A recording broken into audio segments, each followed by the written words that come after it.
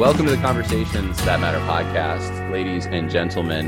You actually heard the guest that we're going to have on today. You're actually hearing that guest right now as I speak, because Tim Bushong did the guitar riff intro and outro for the Conversations That Matter podcast. You've also heard, I think this is one of your greatest hits, Tim, the Dividing Line. What is it called? Radio Free Geneva. You do the intro. Those are your golden pipes singing.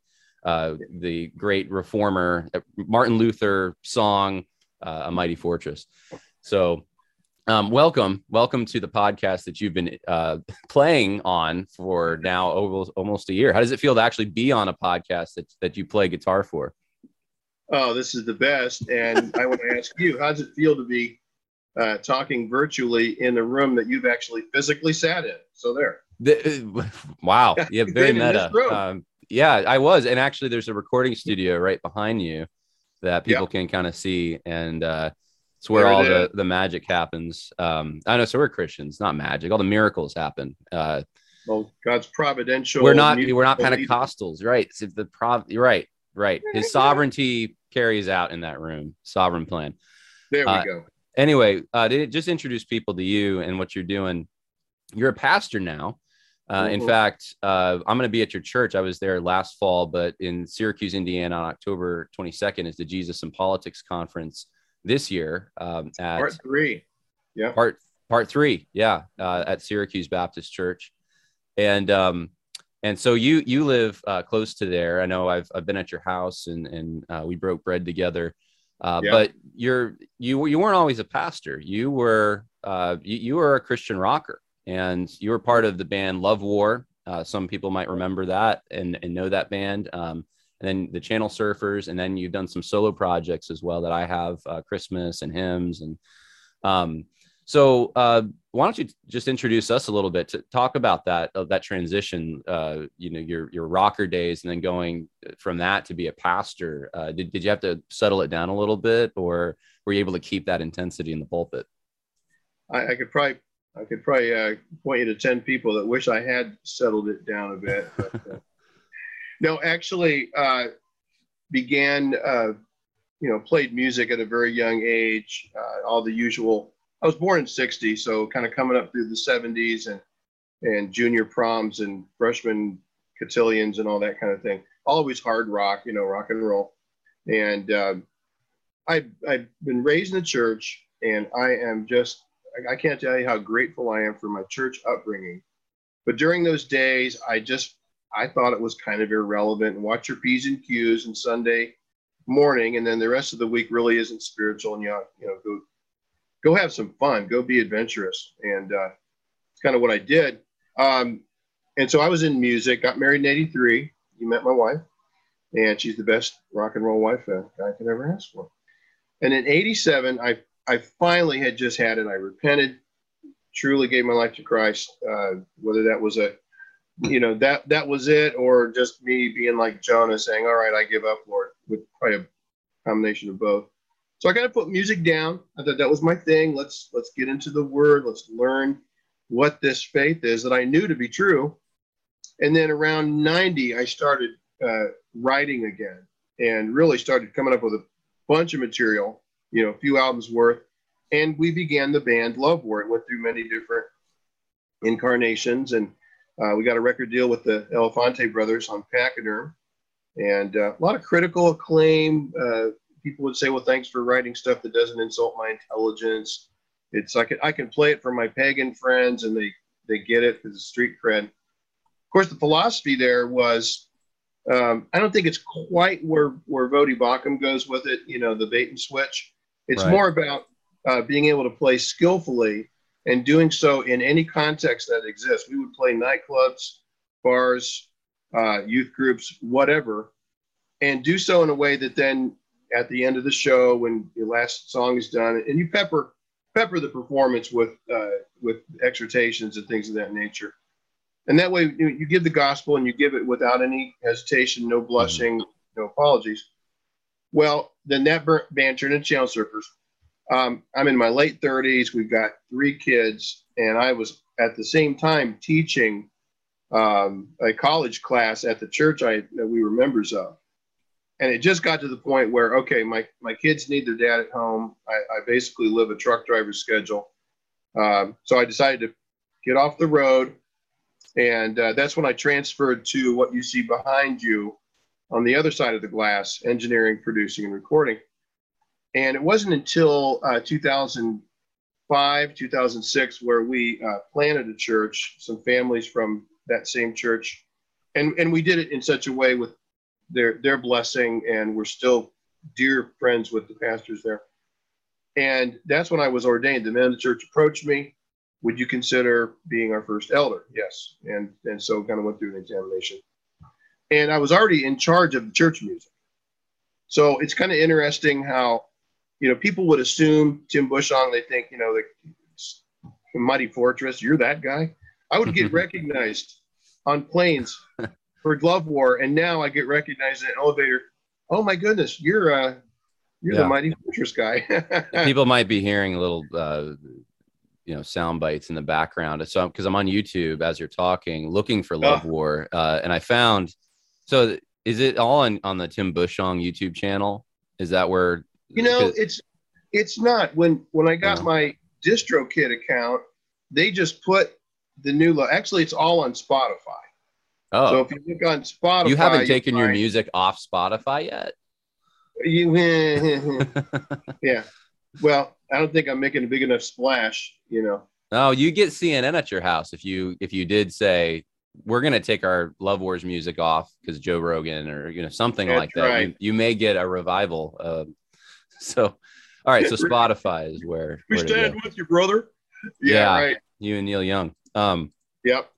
So that's interesting. So I don't know a lot of Christian rockers who kind of made that transition to being a pastor, and there seems to be now. I'm not huge in the Christian rock scene, but the ones that I know, even like the solid ones, like I'm thinking of what's the really popular Stryper, right? Stryper, yeah. Yeah, I mean, I know a guy who worked with them pretty closely, and a lot of these bands. I'm not trying to pick on anyone in particular, but Stryper's the one that's come just popping out in my mind because I have a friend who worked with them. There's the onstage kind of persona, there's the music, there's the throwing out the Bibles and all this, but then there is a connection to the corporate world, is the record labels, and it's inescapable. Right. And that is a huge pitfall, temptation,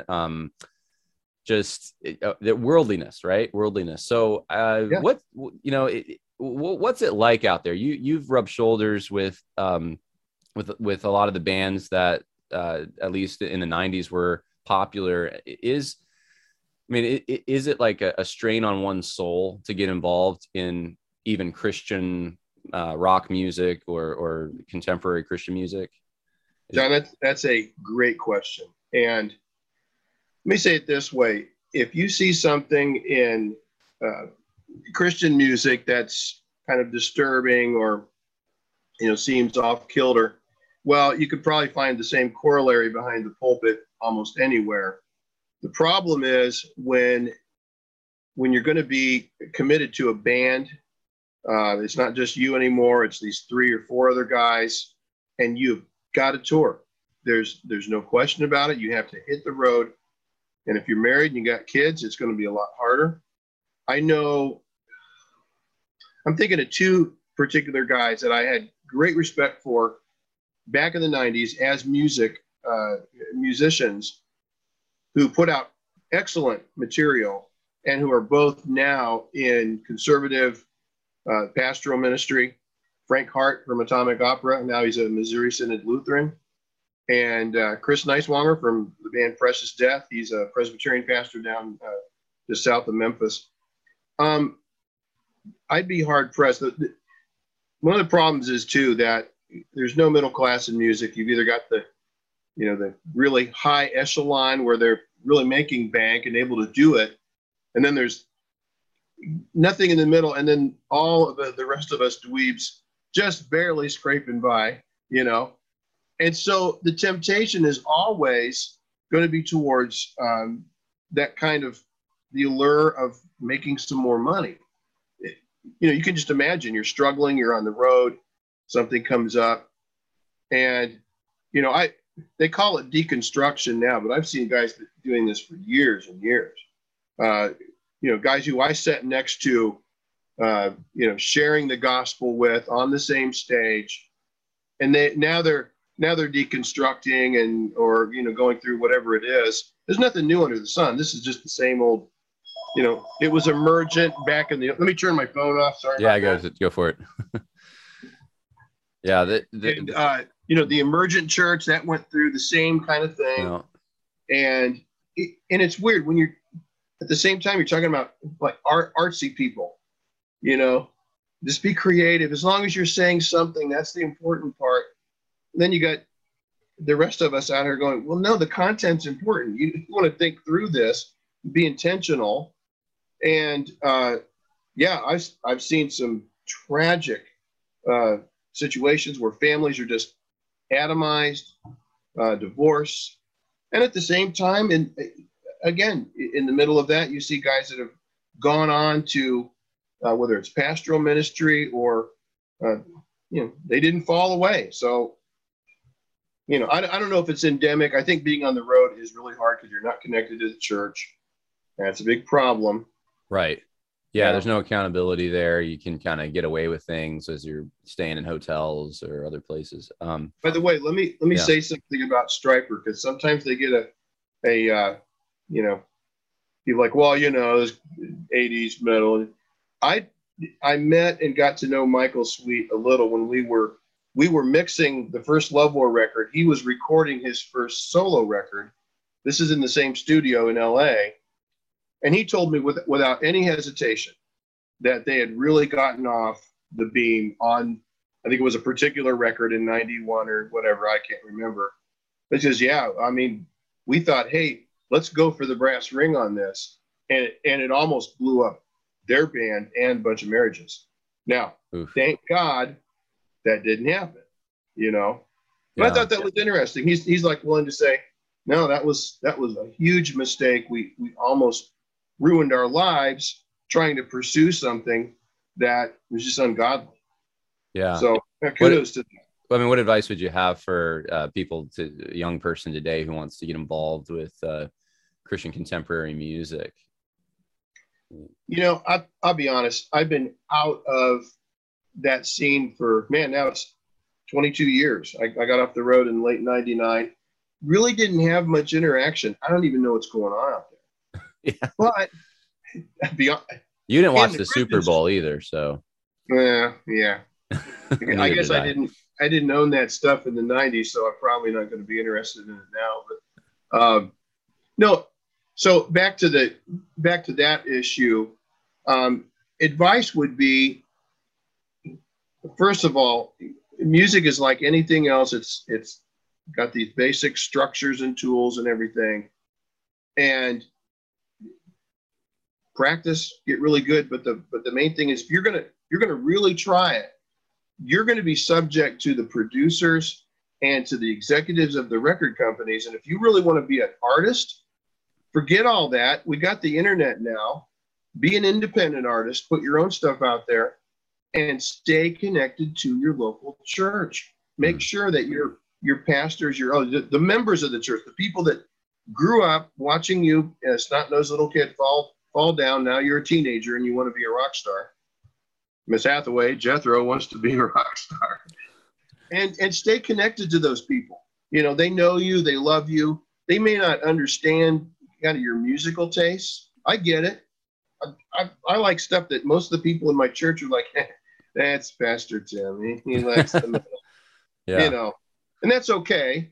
We don't bring it into church. That's another topic. But yeah, stay connected to the people that know you and love you and know the Bible and aren't afraid to say, nah, I don't think that'd be wise, son. Why don't we try this channel, or this direction? Now, I've had some questions lately from people who have a suspicion about Christian music, I guess. And I'm just going to be very open with everyone who's listening. I don't really listen to the contemporary Christian music station in my area. I don't really even know what's out there. I never really did that much, and I'm not trying to say that it's wrong to listen to it at all. I'm just saying it never appealed to me. Every once in a while, someone would, bring a song into church that was popular on the radio, and sometimes it's a good song, but more often than not, if I ever, because I did get like, I don't want to say dragged, but I did have people bring me to concerts. Sometimes I didn't even want to go, Christian concerts, people I didn't know who they were, and most of the stuff that I'd hear, it was just, I don't know. I resonated more with a hymn book. Shallow, maybe. I don't know what all the adjectives I could use to describe it, but shallow is the one that pops out to me the most.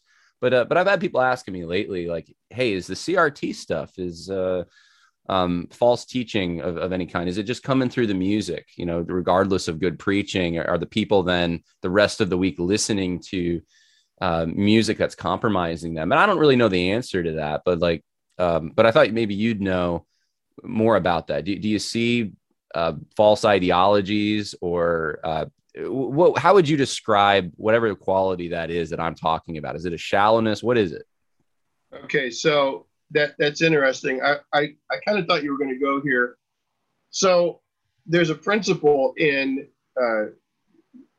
music, speaking culturally, of association. So, for example, if there's a film and it's going to get romantic, well, they don't play John Philip Sousa. They play some nice, saxophone or some nice kind of acoustic Spanish guitar, and it's, touch the heartstrings. Or, for example, reverse that, it's Braveheart going into the battle scene. They're not playing Hillsong, at that point. They're playing something with meat to it. So there's that aspect of associating a certain style of music with a certain activity or even worldview, if you want to go that far. So associate now, try without making the guilt by association leap. You can see the church groups, or if you want to call them the denominations, or whatever the movement is, watch how they worship in public. Watch what happens. And why is it then? I'm kind of out of the loop. I'm with you, John. If I want to hear like songs on the radio, I'm just driving around. I got a 10-minute drive. If Alice Cooper's School's Out is on, that's going to get turned up. But I think it's cool. It takes me back to the halcyon days of my youth, right? So no big deal. I don't listen to Christian music. I don't know what's out there. I really appreciate what John Cooper's doing in Skillet. He's still flying the flag and, standing for truth. But just watch what happens when the preaching is over and now we're going to worship, and everybody kind of goes in this left-right weird mode, and the song comes on, there's long instrumental interludes. Those are the churches that are going woke. In the main, again, we're being stereotypical here. You don't want to, put everybody in the same basket. But why is that? Why are they the ones with paid hired staff for all of the the litany of social justice causes? They're not singing out of the Trinity hymn book. They're not taking their cues even from Sovereign Grace music, although some in our circles might. But it's more about just getting that emotional buzz, setting the stage. I was talking to my nephew who wants to get into apologetics. I said, watch what happens. They're going to use music to manipulate your emotions. Calvin warned about it. He said, be careful with music because people are easily led. And back in my charismatic days, we understood it completely. You want to provide what we call a seed bed for those sign gifts to grow. And you do that by, it's like creating an atmosphere, and you do it with music. Again, you go to these big churches, and when the time for music comes, all the lights get lowered. And they're creating an atmosphere. Look, I understand that for rock and roll and concerts and whatnot, it's all about the moment and the visceral response. And, as long as there's 15-year-old kids, there's going to be some kind of music that their parents hate. That's just life, right? But in church, I don't get it, because Now we're talking about a worship service that has turned into some kind of entertainment. Somebody's getting a buzz out of this. And I'll be honest, when we're singing at our church, which basically it's 4 hymns a Sunday out of a hymn book, or the auxiliary hymn book, as we call it, I'll look out, because I'm leading the worship with an acoustic guitar. We've got piano, organ, bass guitar, and acoustic guitar. And I will look and see people genuinely moved by the music and by the lyrics.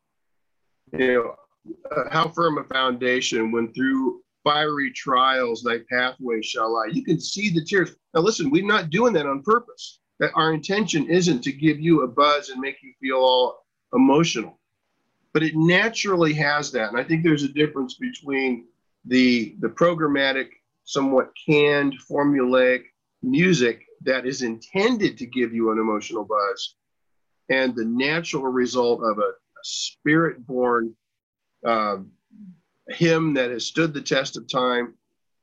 And there's a reason it's still in the books. Okay. Yeah. They stood the test of time, for not because of, I heard some guy in my studio, dude, this is like back in 2006. The only reason that Mozart and Beethoven are in the canon of Western music is, and you can guess what he said, he was going to college. That's because they're white. Oh, I see. White European. It was just the dumbest thing. Right. No. But back to reality, in the hymn books, it's what people want to sing. Let me say one more thing. Yeah. Wherever you want. I've had more people come up to me in the last 2 years and say, I just don't get it. We'll be at church and they're trying out all this new stuff. And I know it's on whatever Christian radio it is. And it's kind of like men don't know what to do with their hands. We raise them or put them down. Or, it's just all awkward and stuff. And then they do the obligatory hymn for the old people, and the place erupts. Everybody sings, and it's loud and boisterous. Yeah. And they're like, why wouldn't they put 2 and 2 together? Even if it's purely pragmatic, sing more hymns. Well, because they're kind of trying to be cool and relevant, and ends up being uncool and irrelevant. I remember years ago, I went to, this tells you how many years ago it was. I went to a Desiring God conference at Rick Warren's church. Yes, I was there. This was, I want to say, this got to be like 12 years, 13 years ago. You got the COVID, man. Yeah, it tested negative. I've heard you can't give it over Zoom, so I'm not giving it to you, but it is nasty stuff. Anyway, I was at this church, and I wasn't there for Rick Warren. I was there because, at the time I really, like John Piper, and they had, I think it was like 5 separate services and it was all based on music style. It wasn't based on anything else, different series they're going through, different education levels. Nowadays, maybe different ethnicities. It wasn't anything like that. It was music styles. That was the thing that divided people, the significant factor. I thought that was fascinating. And it was like 5 different ones. I was like, wow, you can, pretty much any style you want. You just go to the service and you'll have the same message, but a different music. And it shows you how important music style is to people, that this is a definitional identity thing. And especially in California, people, out there, they don't even ask you what genre. They just say, what band do you like? Right. And you like, your whole life is formed around this band or something. And so I thought that was a fascinating thing because it shows the power that music has. And it is something they gravitate towards certain styles for certain reasons. And so when you have a church like you just described, decide, as one worship music leader told me once, we're gonna have a special service for the older people and bring out some of the hymns, but I'm gonna change everything and we're gonna go all contemporary. It is there's a fundamental transformation going on, and because it's art, I think sometimes it's hard to quantify it or understand exactly what's happening, but something is happening in that. And so, what I hear you saying is that the social justice isn't necessarily coming in through music, but there is it's an association that the people who would be susceptible to social justice, they're going to be more inclined to enjoy certain styles.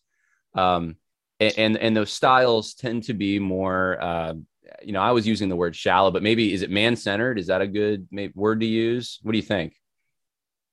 Well, possibly. You could make the argument that as long as the lyrics are sound, the music doesn't matter. It's kind of an old, and I'll call it a canard because I don't quite agree. Again, going back to the appropriate association, that's actually teleological. That's the appropriate, like Schaeffer talked about the little humpback Roman bridges in Switzerland. They were fine for carrying a legion of soldiers because they don't weigh that much, but a modern 2-ton truck would just break it. So there are seems to be certain musical styles that are more fitting for certain lyrical accounts or lyric content. And so whether or not there's explicit, you might find a song or two there that talks about our church needs to look like heaven, and they're going with the all nations. It's pretty hard to do that in Finland. You guys need to look more like Zimbabwe. Well, it's hard to do that in Indiana. Yeah, how about it? I mean, and really, you can drive 25 minutes from my house, and there's going to be many more people from Hispanic descent. Okay, that church is going to look different. I don't feel that I should obligate anyone that lives 25 minutes or half hour away. We're talking about the country. People in the city are like, yeah, big deal, 20-minute drive. I don't want them to feel obligated that they need to come to our church. It's not about that. And so really, we know that the unity is already bought and paid for by the Lord Jesus. The dividing wall of hostility has been broken down. So then now we're talking about preferences. And I think that was probably driving the Desiring God conference. We want to appeal to people based on their preferences. Now, if you've been paying attention, you know that always gets turned back around on the old hymn people. Well, you need to sacrifice your preferences so we can bring in this other stuff. I'll just mention the worship band at this year's SBC conference. I was like, guys, really? This is necessary? You think this is good? Nobody sang along until the hymns came. Even with that setting, it was like, that's just weird, So yeah, I think that there's a certain kind of youth culture that, as Churchill said, if you're not liberal at 20, you're heartless. If you're not conservative by 40, you're brainless. There's something to that. He's not far off. What do you think drives? Sorry, I cut you off a little bit there. You can finish your sentence there. No, we think we've got young people in our church that are eyes wide open, based on the word, not being led by their emotions. And I think that's probably part of where you're going with this. Is it's easier to lead people emotionally, and by gum, don't we know that that's part of the playbook coming from the critical race people and social justice people. It's not about logic and facts. It's about how that person's feeling and how they were triggered. And that kind of plays in there, John. Yeah, that makes perfect sense to me. And I think that's what people are sensing when they ask me about this, hey, is it coming through the music? It's not in the preaching maybe, but is it coming through the music? And I'm like, I don't know. I mean, what kind of music are you listening to? Oh, there's no lyrics that seem like they're not talking about white privilege, but yeah, okay. I can see how if you have a bunch of people that are just very open and to any, you get open, you get numb, I guess, when you have certain styles. I wanted to ask you. So I remember this is during the 500th anniversary of the Reformation. I was in Wake Forest, North Carolina, going to seminary at Southeastern, and we were still looking for a church. And we, every Sunday I got to hear a new rendition of A Mighty Fortress, right? Every single Sunday. Now, of course, you have your rendition, right, for the dividing line, which now you don't do that rendition in church, I'm assuming. That's, or do you? Maybe you do. As much as that is the desire of my heart, no. Right, because it would be hard to sing, I think. That's so you have a regimented. Yeah, that's my Tim rock voice range. I changed the key of the song to match about where I'm comfortable on 10 or 11 with the voice, you know. In church, it's lower key. That's why my version of Psalm 2 has that kind of, it's a different vocal because I'm playing it as written. Well, that's how a congregation would sing, and it's much lower, you know. So, you know, it's funny that came out. I had a little bit of a time break, April of 2015, and I actually reached out to Rich Pierce and said, hey, if I sent you a different version of what you guys have, because I think the topic needs, back to the, you know, what would be the appropriate music. You're talking about the most basic fundamental theology. You need something heavy. And he said, oh, send it on. So I made it exactly the same length as the Steve Green version with the exact same quote. And so he didn't get a chance to play it until later in the summer. And that's when James White looks up and goes, I can tell you one thing. When I was a kid, I wouldn't have been allowed to listen to that music. I just love that because it's like we're the same age, and that was my background, you know. Yeah. So, well, no, we don't do that version. We do a version that's appropriate to all ages singing. I wouldn't want someone running out of the church going, "Oh, no," you know. That wouldn't be cool.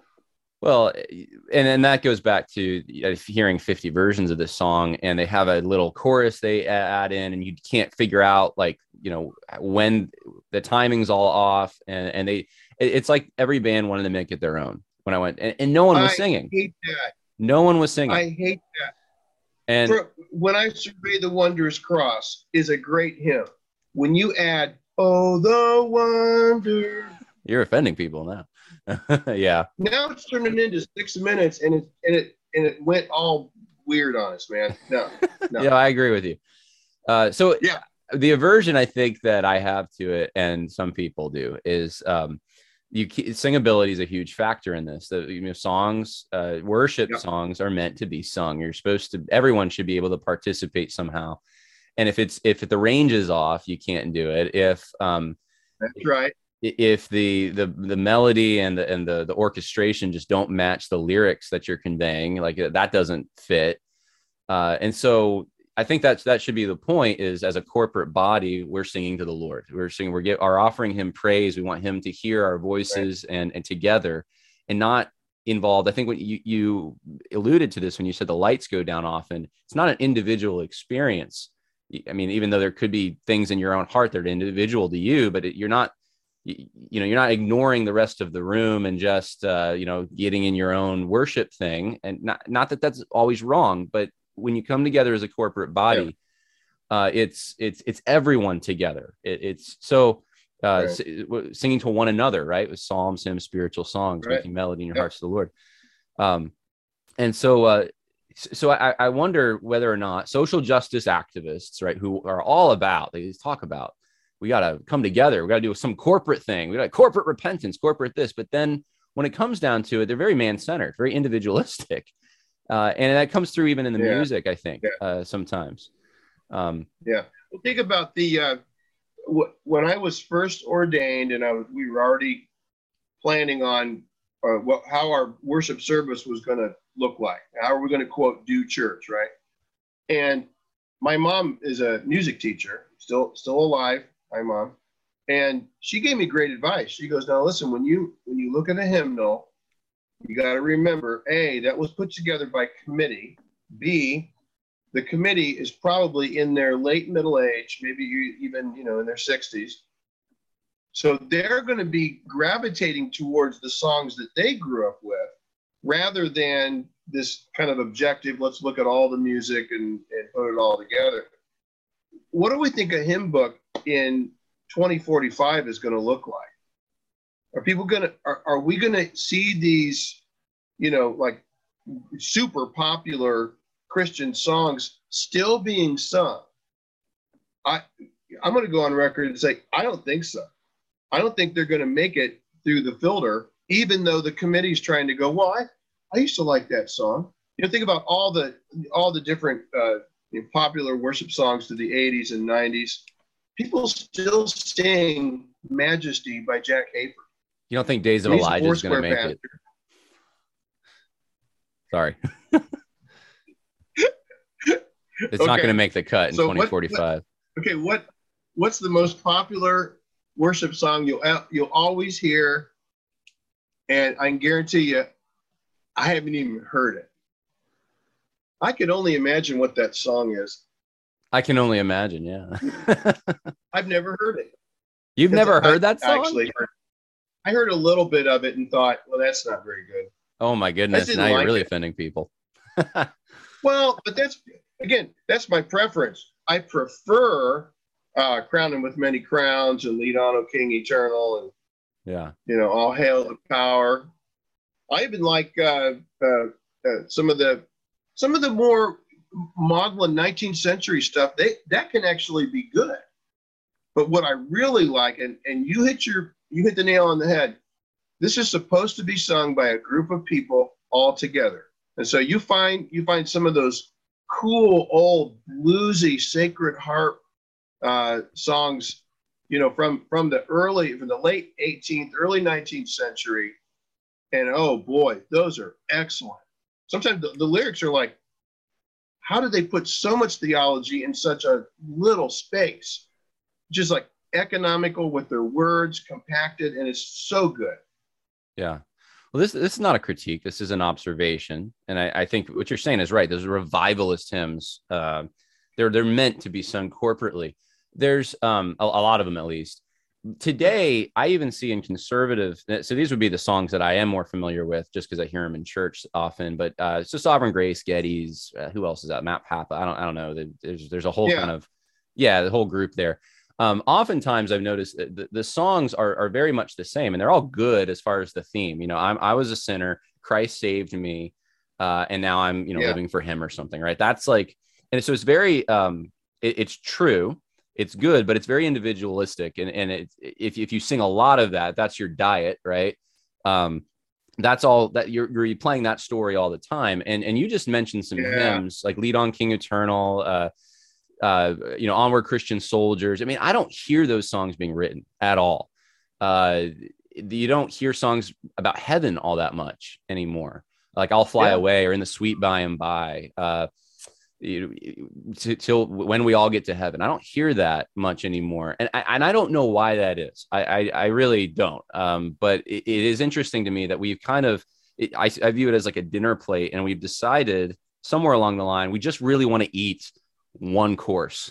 And there's all these other courses that the scripture gives us. Pasta. I just want the pasta. I don't even want sauce on the pasta, right? And it's like, pasta's good. I love pasta, but there's maybe some chicken or some meatballs with that pasta and some vegetables, or so. I don't know if you thought of that. If you have an explanation, is that a cultural moment that we're in, or does that go along with the sort of the emotional individual experience? Why do you think that is?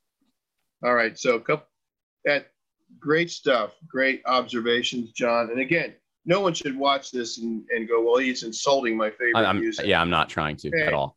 I love the that could carry off into, you didn't like that film? How could he not like Forrest Gump? My goodness. It's like, enough already. This is part of this is preference. And honestly, I think we would have to be nature grace dualists at the most extreme to not agree that some of this is in the eye of the beholder. Some of it. Just the initial visceral response to something you first hearing, because it's all coming through the ears, it's auditory. Well, it's similar to beauty being in the eye of the beholder, right? Okay, someone for everyone. Praise God for that.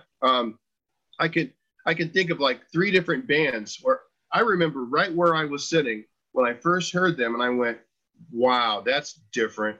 That's cool. I like that." Okay. Take that and apply it back to our hymn committee, who put together the Baptist hymnal in 1975. There are some editorial choices in there that I do not understand. And I think it was reflective of their theology at the time. So, for such a worm as I has been replaced for sinners such as I, you don't want to think of yourself too lowly, like a worm, right? What's one of the most famous verses in all of Toplady's hymns? Rock of Ages, verse 4, nothing in my hands I bring, only to thy cross I cling, naked come to thee for dress. That verse just isn't even there. It's gone. Why? Why did they feel like that would be inappropriate to include in a hymnal in 75? But then remember, all these people are probably about 60, 65 years old. They're remembering the revivals when they were kids and the Moody Sankey. And what were those songs about? It's about my personal experience. It's about what it could even be. This is what God has done for me. You ask me how I know he lives? Well, Romans 1, Psalm 19. No. It's utterly personal, lives within my heart. Mm-hmm. Well, again, there's nothing new. Some of these songs are just like that. They're talking about what your personal experience has been. And by the way, I'm not against experience. Again, people will take what I'm saying and say, oh, so you must be opposed to any, existential. No, I just said people will bawl when they're singing, all creatures of our God and King. Praise the Father. Oh, my goodness. Yeah. So I think part of it is that kind of mentality that was probably coming into the fore during the Prohibition era, during the Civil War, on after, through that kind of part of the whole, I'll say it, feminization of the church. And if you ask any Christian radio DJ, who is their primary fundamental audience? Who are they trying to reach? What's it going to be? Housewives between the age of 28 and 40. Yep. Because they pay the bills. Yeah, I've seen other genres go that same direction too. Yeah. It seems like they're all kind of going that direction. And so here's the other thing, John. I think that when a church intentionally gears their music towards a certain demographic, what does that say about every other demographic? You're kind of like, you're not really that, it's not that critical that we either keep you. It's like a, local town giving property tax abatements to the new businesses. What about the rest of us who have stuck it out all these years? How's that fair? Right. Well, in a way, it's like the old person in the pew, and they said, well, we've decided that, the early service is traditional and the late service is more contemporary, but now we've got people coming to all of them. So we're just going to make the whole thing contemporary. They kind of throw you under the bus in the name of being relevant, I guess. And again, I go back to the people that have come to me and said, man, when they pull out name the hymn, it is well with my soul, the place erupts. I mean, the decibel level gets noticeably higher because everyone's singing. Come on. I think that's excellent, because what I hear you saying is that there are objective elements to music and there's subjective elements. There's two different elements here. And so there's some criteria, you want singability, you want good theology. You want all ages and the people who are coming to the church to participate, to be able to participate. These are some like essential elements that and we'll find that in scripture, I think, as well, where we're going to find that it's all people coming together, one voice to the Lord. We see this even in the example of ancient Israel. And then there's these subjective elements, and maybe one more objective. I don't even know. This is kind of on that border of whether it's objective or subjective, because there's elements to this that are both. But you want the mode to match the message, right? And so all of that's kind of a given. And then the subjective elements would just be like, what style do you really like to listen to? It instrumentation sounds good. To some extent, perhaps the decibel level, as long as it's not hurting your ears. Some people like it louder, some people like it softer, and those things we can probably have just grace with one another. I think we can just, I mean, I'm not big into that song, but look, I can sing it, you can sing it. Like let's worship together, and that's fine if it's not my favorite. People would assume, because I did a lot of touring in 97, especially 97, 98, 99. I was on the road before and all that, but so I would always make it a point to drive through the night Saturday so I could be at church with my family. And there were times where, I'm outside the band van at 7 a.m, shaving, doing the road shower, and I would just drive to the church, and my wife and kids would meet me there, and we'd worship together. Everybody had this assumption that since I like edgier, funkier, heavier, harder music, that's what I would really like in church. And it's polar opposite. I mean, last year at the Founders Conference, all they had was Bob Coughlin with a piano, and this is at not McLean, but it's the big church where they're having it. Anyway, big room, huge room. They could have had a huge band up there. It would have been fine, whatever.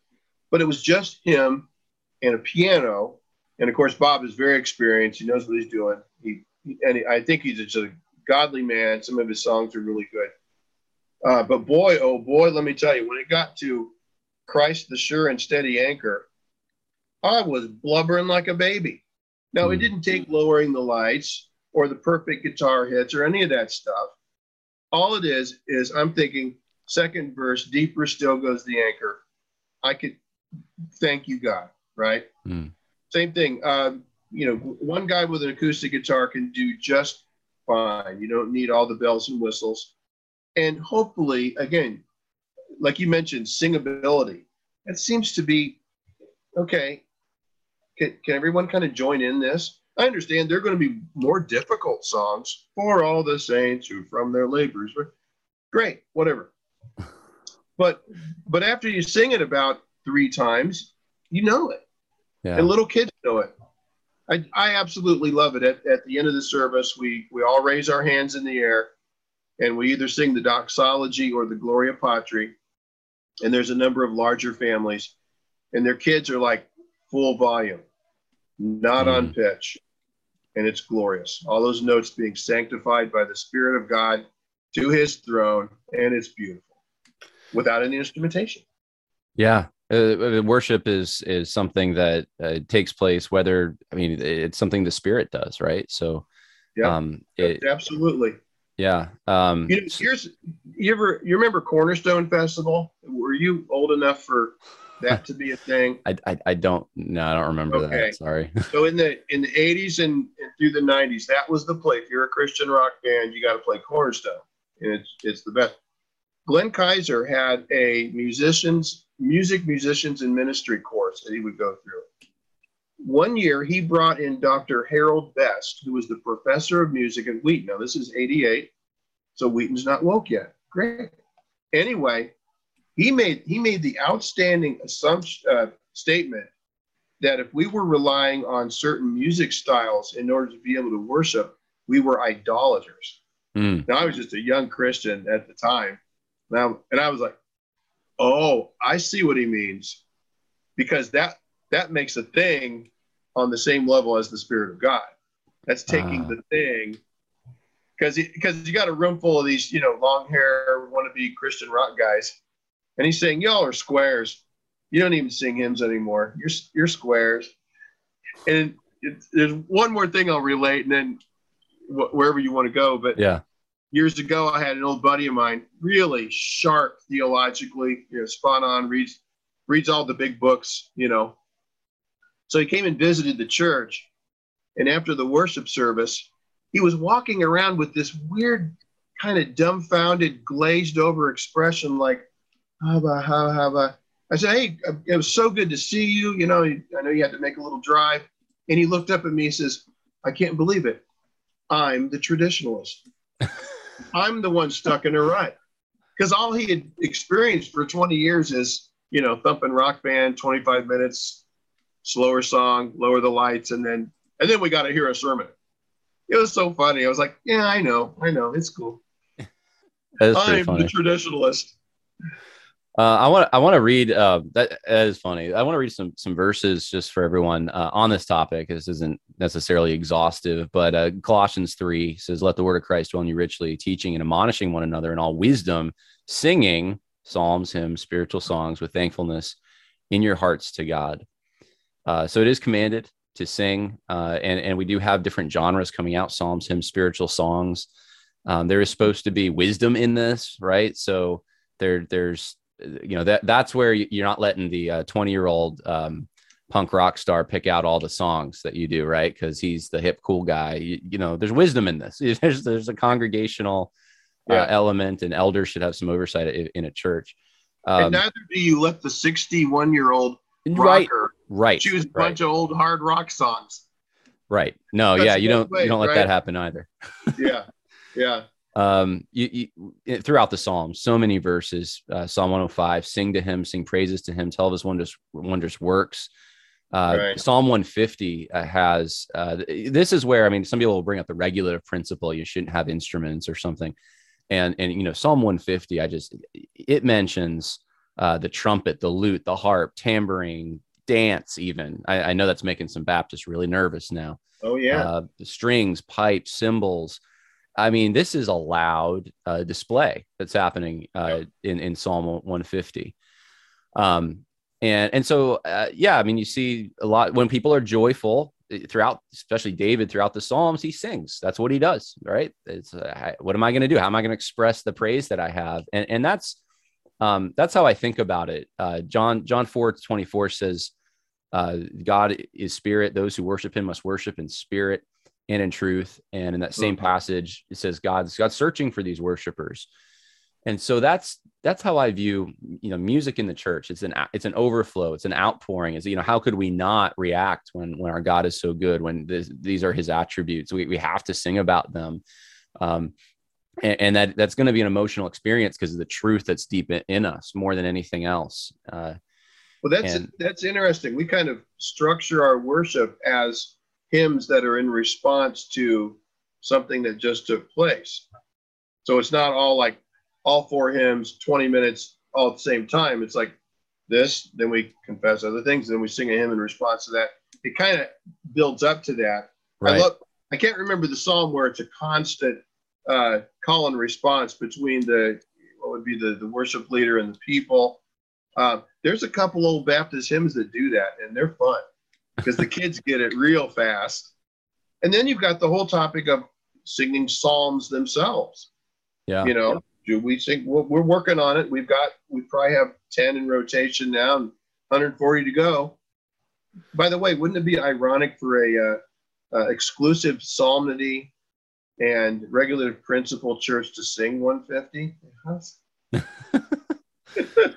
I mean, there's so many. I've been in so many different churches too, where the styles are different, but they're all worshiping, and that's you know, you can do it with. I mean, people that go to Africa, right, and they're hearing a totally different style, but the people are participating. They're singing great truths.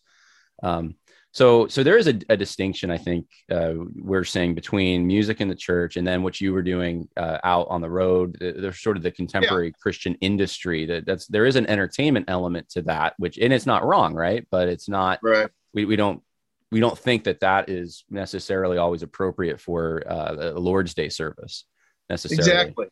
Exactly. That's in our catechism. Well, we just went to using wine in communion, and even in our confession of faith, it talks about how the minister distributes. It sets them apart from normal lunch. You know, the bread and wine, the Lord's Supper. This isn't just breakfast. It's different. I think that's the same thing. It is the Lord's service. It's His, right? And in view of the goal to have everyone feel like they're involved and not just welcome, because that's sometimes the argument. How are you going to welcome the biker if you don't play Born to Be Wild? That's kind of silly. No one would have thought of that in the first century. Right. How is that gladiator going to feel at home unless you do those? These kind of performance, mode. But all of that is right on, John. I mean, think about we want people to sing together. Want it to kind of flow naturally, even if it's a challenging song. That's cool. Practice it, learn it, and just let God do what God does. I think we've experienced, our growth in our local church just by saying, God, you do what you do, and we want to be faithful to you. And again, if we had a drum kit, we would have a full rock band. We just haven't found anyone that's good enough yet. Well, a little story for you. I remember my dad's a pastor. So I remember when I was Yeah. in youth group, right? I've seen more battles over music than almost anything else. And I would say for the last, I don't know, 20 or 15 years, there really haven't been problems in the music ministry. But before that, when I was in my more early teens, uh, there was a guy I remember who really wanted to bring in punk rock, right? Put the graffiti on the trash cans, put them on top of the baptismal, get the smoke machines out. Let's Yeah. really, yeah, right. And Little baby mohawks, you know. actually, I think maybe one of them did have a mohawk. So and so we're gonna, we're do some punk rock here, and we're gonna get the kids in that way, right? That's the way to do it. And it was Right. more of a youth group type activity. And so my dad and I think another parent were sitting downstairs, and all of a sudden the floor starts flexing, and he's like, well, what's going on? What's happening up there? And I think he contemplated turning off the power to the entire church at that moment. Because the guys on the stage, leading this, wanted all the kids in the youth group to jump up and down. It was awkward at first. It wasn't natural. Right. Like these youth group kids are like, what? And he's like, no, you got to jump up and down. It's trying to artificially produce this environment that would, try to attract the worldly kids. And so some parents got upset about it and thought, my kids, it's not good for their hearing. It's not, whatever, some parents probably were fine with it. Some kids probably liked it. Some didn't. There wasn't agreement on that this was the way to go. And one of the things that stood out to me, and I've remembered this, is that, I remember my dad saying something he's like, look, I admire the heart that you have in this, but the thing to do would be, take this style that you're saying that the kids at the high school like, and go to the high school, or like go to a venue, where those people congregate, and use it as an evangelism tool. Don't bring that all into the church and then expect that, we should just get used to doing what people in the world are doing necessarily, like with garbage cans. Expect the church to adapt to that cultural manifestation. Right. And then attract them with the right things, and when they come to you and they, they're crying and they want to confess their sin, you can invite them to church, and it's going to resonate with them. You don't need some extra style to get them in, because they want to come in. The Spirit of God's working on them. And I just thought, wow, that is the way it's supposed to be done. You don't need an extra thing. And it's the motive. That's the thing that I was trying to get at, it's the motive behind all of it. That's the important part, is, why are you doing what you're doing? Your dad exhibited pastoral wisdom. He didn't squash their zeal for Christ. He was trying to channel it in the right way, like you do with a teenager who's, testosterone is off the chart. You want him to be a man, but it's going this way. So no, this way, right. It's disciplined and tamed and appropriate to the situation. Right. So anyway, I just wanted to, pick your brain on this. And I think this was very helpful. Where can people find your music if they want to get your hymns album or your Christmas album or anything else? I'm on all the digital platforms. If you look up Tim Bushong on those platforms, you'll find my hymn CD. We're actually planning on volume 2, Battle Hymns for Weary Souls. Okay. And by the way, Michael Foster gave me that title in about 2 seconds. I said, I need a hymn title. And he just blurted it out. I'm like, well, thanks. That's a marketing guy. My Christmas stuff. And you can find Love War on there. You can find the Channel Surfers on there. And I've got a Facebook page that kind of handles all my musical endeavors. And so, yeah, it's good. I was just going to say that what you said about taking it out, taking that punk band and playing out somewhere. Right. Absolutely. But stay connected to your church. Yeah. Have it all, man. Yeah. All right. So in closing, everyone's going to hear the riff. So that is Tim Bushong on his guitar. And you can go, I guess there's not a sign up yet for the conference in the fall, but they can email you. I have that on the website, actually at worldviewconversation.com. You go to speaking and you'll see October 22nd at Syracuse, Indiana, Jesus and Politics Conference. And then Tim's emails right there if you have questions or concerns, or you want to call him a heretic because of something he said on this podcast, don't message me about that. Message Tim. He will take all your questions. How dare you speak ill of Elevation in any way? Yeah. Well, I appreciate it, Tim. Hey, God bless. Thanks for carving out some time for us. I know you're busy as a pastor, but I think it's helpful for people. So. Well, thank you so much, John. It's great to interact here, and I look forward to seeing you in October. All right. Get around the campfire again, buddy. Oh, yes. Yeah. Looking forward to it. All right. God bless. Bye now. All right. Thanks.